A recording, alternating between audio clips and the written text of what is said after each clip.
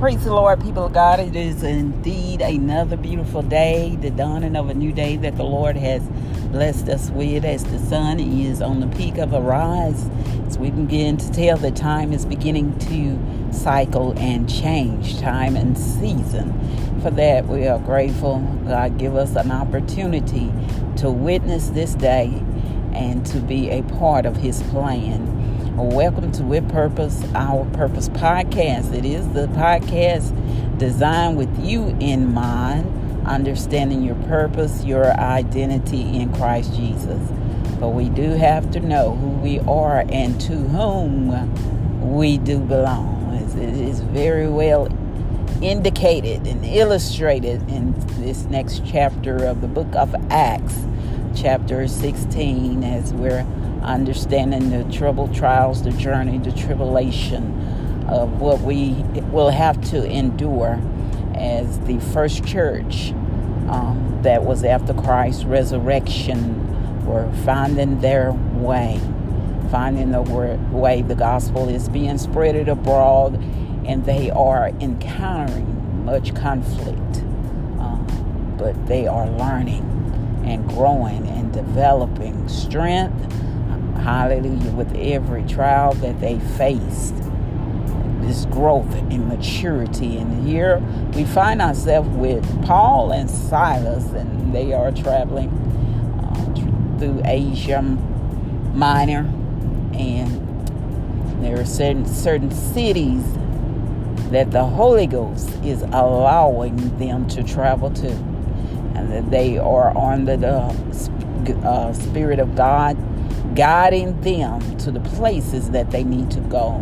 And this is the first mention of Brother Timothy, which is Timothy, I believe, and he encountered Paul, and he is with much wisdom, much knowledge of the Word of God. And the Word says that his mother was a Jew, but his father was a Greek. And here we find them deciding that Timothy needed to be circumcised. And after, just chapter before, they had argued there is no need for this. But I guess Brother Timothy's agreed to it, being where he were. It was his choice, but there was no need. It was no need for him to have that circumcision. As again we said, the Lord said the circumcision of the heart is what he desired. But if you feel like that is what you need, and then it is your choice. And Timothy was circumcised for whatever reason, and they went along with it. Again, conflict. I almost went to blows at Antioch with the preachers and disciples trying to determine. But they did decide that there was no need to force anyone to do the natural circumcision. But the circumcision of the heart, baptism of the Holy Ghost, hallelujah, was more than enough. But they continued. Silas and Timothy, again guided through by the Holy Ghost, would tell them where to go and where not to go. And they find themselves, Paul, in a vision that leading him to Macedonia. It was a man that desired him to come, and he said, "Hey, Paul, we need help over here in Macedonia. Come over and give us a word." Give us a word. And Paul desired to do that.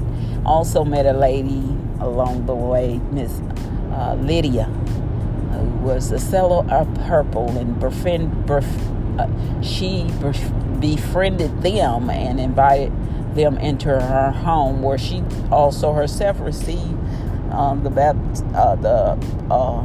received the Lord in the baptism of the Holy Ghost, and her house was saved. And then she took care of them and ministered unto their need while they was there doing the work of the Lord. And Paul went on over to Macedonia, but on his way they found themselves in a little bit of trouble. Hallelujah. as demonic spirits. And this lady called herself a divination, where she could read people's future. Again, the devil has some power, but God has all power. But this woman was possessed by a devil to do so, and she was being used to make money by those who was over her. And she taunted Paul and Silas there daily. These men telling that they are men of God, and what they was doing, taunting them. Well, we would think that we would appreciate, but Paul them knew what it was. It was the enemy. The thing about the demon, they recognize you. And it's not always, I tell people, the devil don't always come at you like a mighty roaring lion, fierce, face on, head on collision, ready to take you out. Sometimes it is the irritating things that he do, that surrounds you, that gets up under your skin. Understand, he study your habits. He study you day and night. You are his enemy, and he desires to take you out. So he is looking for every weakness there is about you. And here this thing is taunting Paul and Silas day and night. Paul said enough is enough, and he turned around and he commanded the demon, come out of her. Come out of her. Under the power of the Holy Ghost, we are able to do that. Because they know you. And through spirit of discernment, you're able to recognize them. We recognize them for who they are. We wrestle not against flesh and blood. He did not curse the lady, but he called that demon to come out of her. And the village became mad with them because they are losing their money. The dividend is about the money. The love of money is the root of all evil. The love of it, not money, but the love of money is the root of all evil. So they desired to use this woman for their gain. And when Paul cast that spirit out of her, they became angry. So then they began to plot, had Paul and Silas thrown in jail. Had them thrown in jail, not realizing the blessing that was about to take place. A lot of times we don't realize God will put us in a what I call a desert place, a wilderness place. And it's not for the wilderness to change you, but it's for you to change the wilderness. And they beat Paul and Silas. Paul was beaten 3 times in his journeys, but he was beaten this time, and they was thrown into jail, and they was bound and chained. And then there was guards that surrounded them to keep them in their place. And the words declares that Paul and Silas began to pray and sing songs. They blessed the Lord in the midst of their trouble, giving God worship and his glory all that they had. They worshiped him for the state that they was in, bound and chained, beaten, suffered for the cause. Hallelujah. And they gave God the praise. And Lord, we thump our toe and we go to crying. Lord, why me? But here they are being beat, whipped. They was whipped and then thrown in jail and bound, skin broken, bruised. And then guards sets over them. But lo and behold, as they prayed and they sang, great earthquake came to loosen their chains to set them free. And as they were praying and singing, it says that the rest of the prisoners were listening. They heard them singing and praying.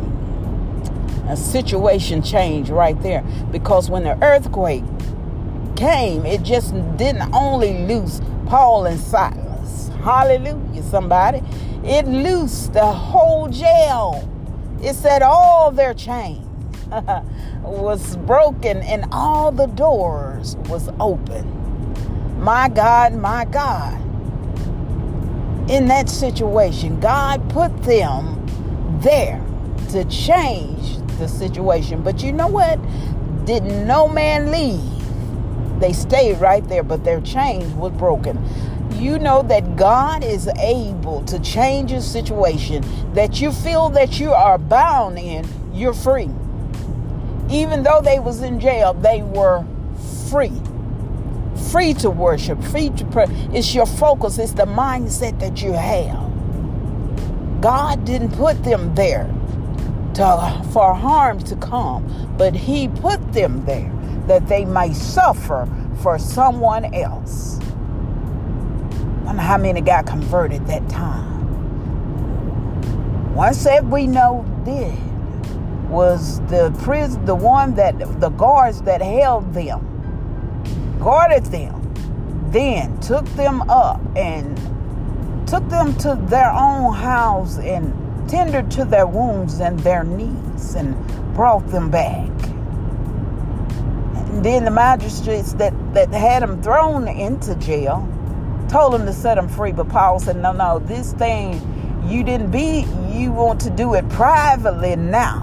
No, they did not realize Paul was a Roman. Paul and Silas was Romans as well. And Romans, they were the superior of that time.